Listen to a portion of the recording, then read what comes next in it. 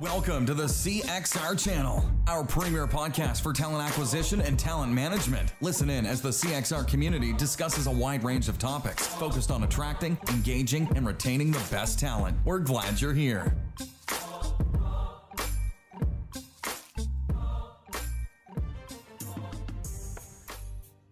All right, watchers and listeners, welcome to the show. I'm Chris White, president of CXR, and today's host for an edition of our podcast that we like to call Expertise. We're spending 15 minutes or so with an industry leader or practitioner who shares a few valuable life lessons with us, and we're super grateful for it. If you didn't already know, we also do segments like Have You Met, Uncorked, and Moments That Matter. So be sure you check those out. You can subscribe to all of those and more at cxr.work/podcast, and we're happy to say you can watch or listen to them nearly anywhere you already subscribe to your favorite shows. Now, in today's Expertise segment, we're pleased to have back on the show industry analyst and friend, Madeline Loreno, Aptitude Research. Madeline, how are you? Chris, thanks for having me back. Yeah, we love to have you on the show. For those who don't know Madeline, who is Madeline Loreno and why should anybody care what the heck she has to say? Those are good questions. Sometimes I ask myself those questions, even when I know what I do. So I'm a research analyst, and I have a company called Aptitude Research that I founded about 6 years ago. And we do research and advisory on HCM technology, but primarily talent acquisition. So lots of demos, lots of research reports that we publish. We, kind of like to talk about all things TA tech. And it's been quite a year. So we've been crazy busy with following this space. Yeah, you guys have been, before we even get to the topic, we can jump in and talk about it. You guys have been just on a publishing roll lately. And I think you have another piece coming up, you have a conversational AI report that just came out. We did. We just published one. Paradox sponsored it. So if you know Paradox, they're a conversational AI provider. And it kind of gets into these expanded use cases. Like companies are using conversational AI for interviewing and for internal mobility and onboarding. So really expanding the use cases. And, we talk about how it's more than a chatbot. So all of that's in there. Okay, awesome. So today we were going to talk a little bit about CRMs, right? And so we've been seeing a little bit of a shift in focus, at least, on CRMs for the past year. We've only got about 10 minutes, so I want to jump right in with what you think TA leaders or practitioners should be aware of or should be watching for with regards to CRMs and sort of that shift or that evolution.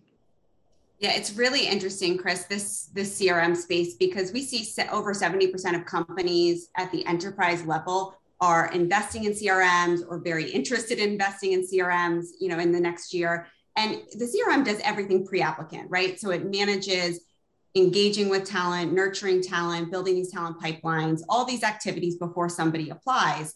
And we've seen lots of variations of these systems in the market. And I think if for TA leaders listening, what I would be very cautious of and maybe questioning is the adoption.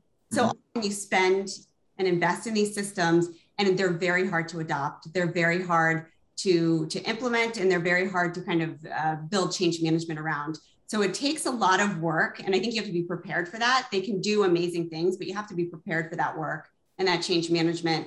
And then, I think it's really thinking about what the big conversation is today, which is, do we use our ATS? Every ATS has built this very light CRM, which is sort of a check the box CRM. A couple of them have made some significant acquisitions. That's a little bit different, like JobBite. Yeah. And, and iCIMS. And then I think the other piece is, do we use a standalone CRM that has a career site that's really dedicated to this? Yeah, I want to talk a little bit about the change management piece, because a lot of times we will hear from recruiting leaders, Jerry and I will hear that they're struggling with their recruiters don't like the CRM or even the ATS that's been implemented. They just don't like it. It's their favorite game is to hate on that solution that maybe got implemented. And I go back to thinking more often than not, it is actually a change management issue, right? It's a rollout issue. It's an implementation issue. It's not so much an issue of the system is limited or it doesn't work or it's just broken. Are you seeing the same thing? Are we crazy? Yeah, no, I think that's absolutely true. It's a lot of it is a change management issue. I think the other piece is the vendor has to be willing to partner. And unfortunately, that doesn't always happen. They have to be responsive. Like if, a company wants to make changes, if it's a career site issue and a company wants to make changes to their career site, they need to be able to get the response that they need, and they expect that given what they've spent. And sometimes vendors are not super responsive on different areas. The integration piece is really important, like the integration with the ATS, and that can cause a lot of problems early on. So if a company goes back and says, our recruiters would like this and that and the other thing, the vendor might be slow to respond. So I think it's that combination. The change management has to be there, but you have to look at a vendor that has a great history of, to me, it's responsiveness. Yeah. Yeah, I would imagine that partnership is key. I will tell you a little story, not that anybody asked me. Back in like 2010, doing an implementation, and we won't talk about what ATS it was, it rhymes with Schminexa, but doing an implementation of this platform, we needed a custom field. We needed a custom field added. Not a big deal. Yeah. Anybody who's done any of these knows it's really not that big of a deal. It was going to be like $6,000 to put this custom field in. And at that point, we were strapped. And then we couldn't pull it together to justify going back to fight for the dollars. And that sour taste in everybody's mouth for that system, because we lost a big piece of functionality for something that should not have been. It should have been an easy partnership piece. Are you hearing a lot of silly, trivial types of challenges like that are really damaging relationships? Absolutely. I mean, job alerts is another one. It's like if the job alerts aren't integrated and that's not happening, it's super frustrating. But the custom fields is so interesting this year, Chris, because companies have gone remote, right? It's like companies have said, work wherever you want, go overseas, do you, be you, live where you want. But They, in the CRM, they haven't collected that information on address before. And now it's critical if you're letting people work wherever they want, and you have to think about regulations, and you have to think about just managing this remote workforce. So they have to be able to add those fields. And that specific issue is coming up as such a frustration just as an address. We just have this, and it's becoming really challenging for a lot of these providers to do that quickly. Seems to me there's a tremendous opportunity for those teams to lean in and say, we got you. Yeah. Versus, oh yeah, got you. Here, give me another couple grand and we'll fix that for you. Right. I think that's absolutely true. And I think, when you think about the adoption too, and you think about the change management, there are some limitations with the CRM. Like it doesn't do marketing automation. Like for anyone that's listening, if you're marketers, if you kind of understand marketing, marketing tools, like if you look at HubSpot, if you look at, Marqeta, I know you use HubSpot at CXR, it's marketing automation plus CRM. It's both of those things. The CRMs lack that marketing automation. So you're not really able to look at all the touch points. You're not really able to look at those talent pipelines in a really robust way. Then there's like Candidate ID. I know we're all friends with the Candidate ID team, and we think highly of that solution. That does marketing automation. That's a huge advantage to companies that's currently lacking in the CRMs. I mean, that's, so there is this limitation there. Yeah, it is interesting. And that you bring up HubSpot. I mean, we're actually leaving HubSpot because of a partnership issue, not necessarily because of a functional issue. And it is that big of a piece of sand in your flip-flop, so to speak, that sort of just irritates until the point that you move on. So from a talent acquisition landscape standpoint, let me ask you, because you've got a very unique view. You get to go to all the fancy analyst meetings. You get to sit in and talk to all those really smart people. Is there anybody that you're seeing that you think is doing a partnership really, really well, even if they're not the full suite, but they're doing partnership over the last almost 2 years now, really challenging times, doing partnership really well? Yeah, it's such an interesting question. And I think sometimes this is going to be surprising. Sometimes it's the smaller providers that do the partnership better.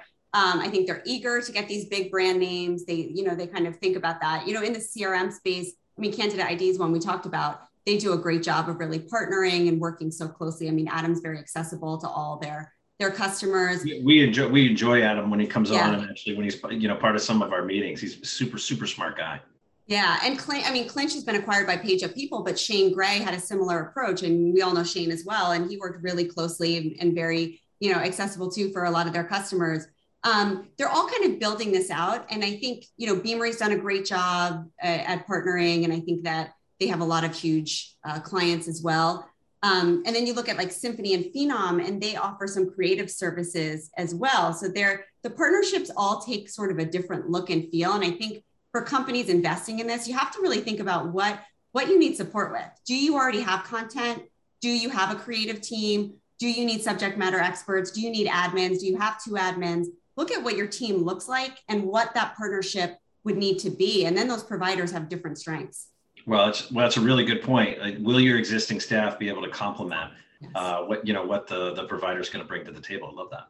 Yeah. And the one thing I'll say too, Jerry always says this, and I get this from him, so I will repeat it. I say it on every call, is this industry is amazing because people share their experience. So before you're investing, before you're switching, before you're, looking at different providers, talk to other companies. They've all, like, every enterprise company's gone through this in some way. And we're just so fortunate because people in this industry share.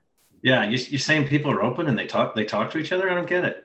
I know. This is not the case in procurement. I covered that industry for a long time. Well, Madeline, thank you so much for being on the show. We're really happy to have you. Appreciate it. Thanks, Chris. Thanks for having me on. I do want to call out, before it escapes me, we are partnering with yourself and Martin Burns and George LaRoque on an HR technology newsletter. So anybody who's kind of interested in that, they can head out to cxr.work/HR Tech News. We're just getting it off the ground. We're pretty excited about it, but it's cxr.work/HR TECH News. You can check that out and sign up. And then, of course, you can head out to aptituderesearch.com and get all of the wisdom that Madeline is spinning. So thank you for that. If you're still with us, if you hung in there and you're still with us next week, you can join us live, or you can dial in from your treadmill, but you're not going to want to miss it. Earlier this year, Kareem Benamar joined us for a CXR workshop on rethinking our actions and reframing our approaches to DE&I challenges. Now, this really was one of our favorite workshops of the year. We ought to know we did almost 100 virtual sessions for the year.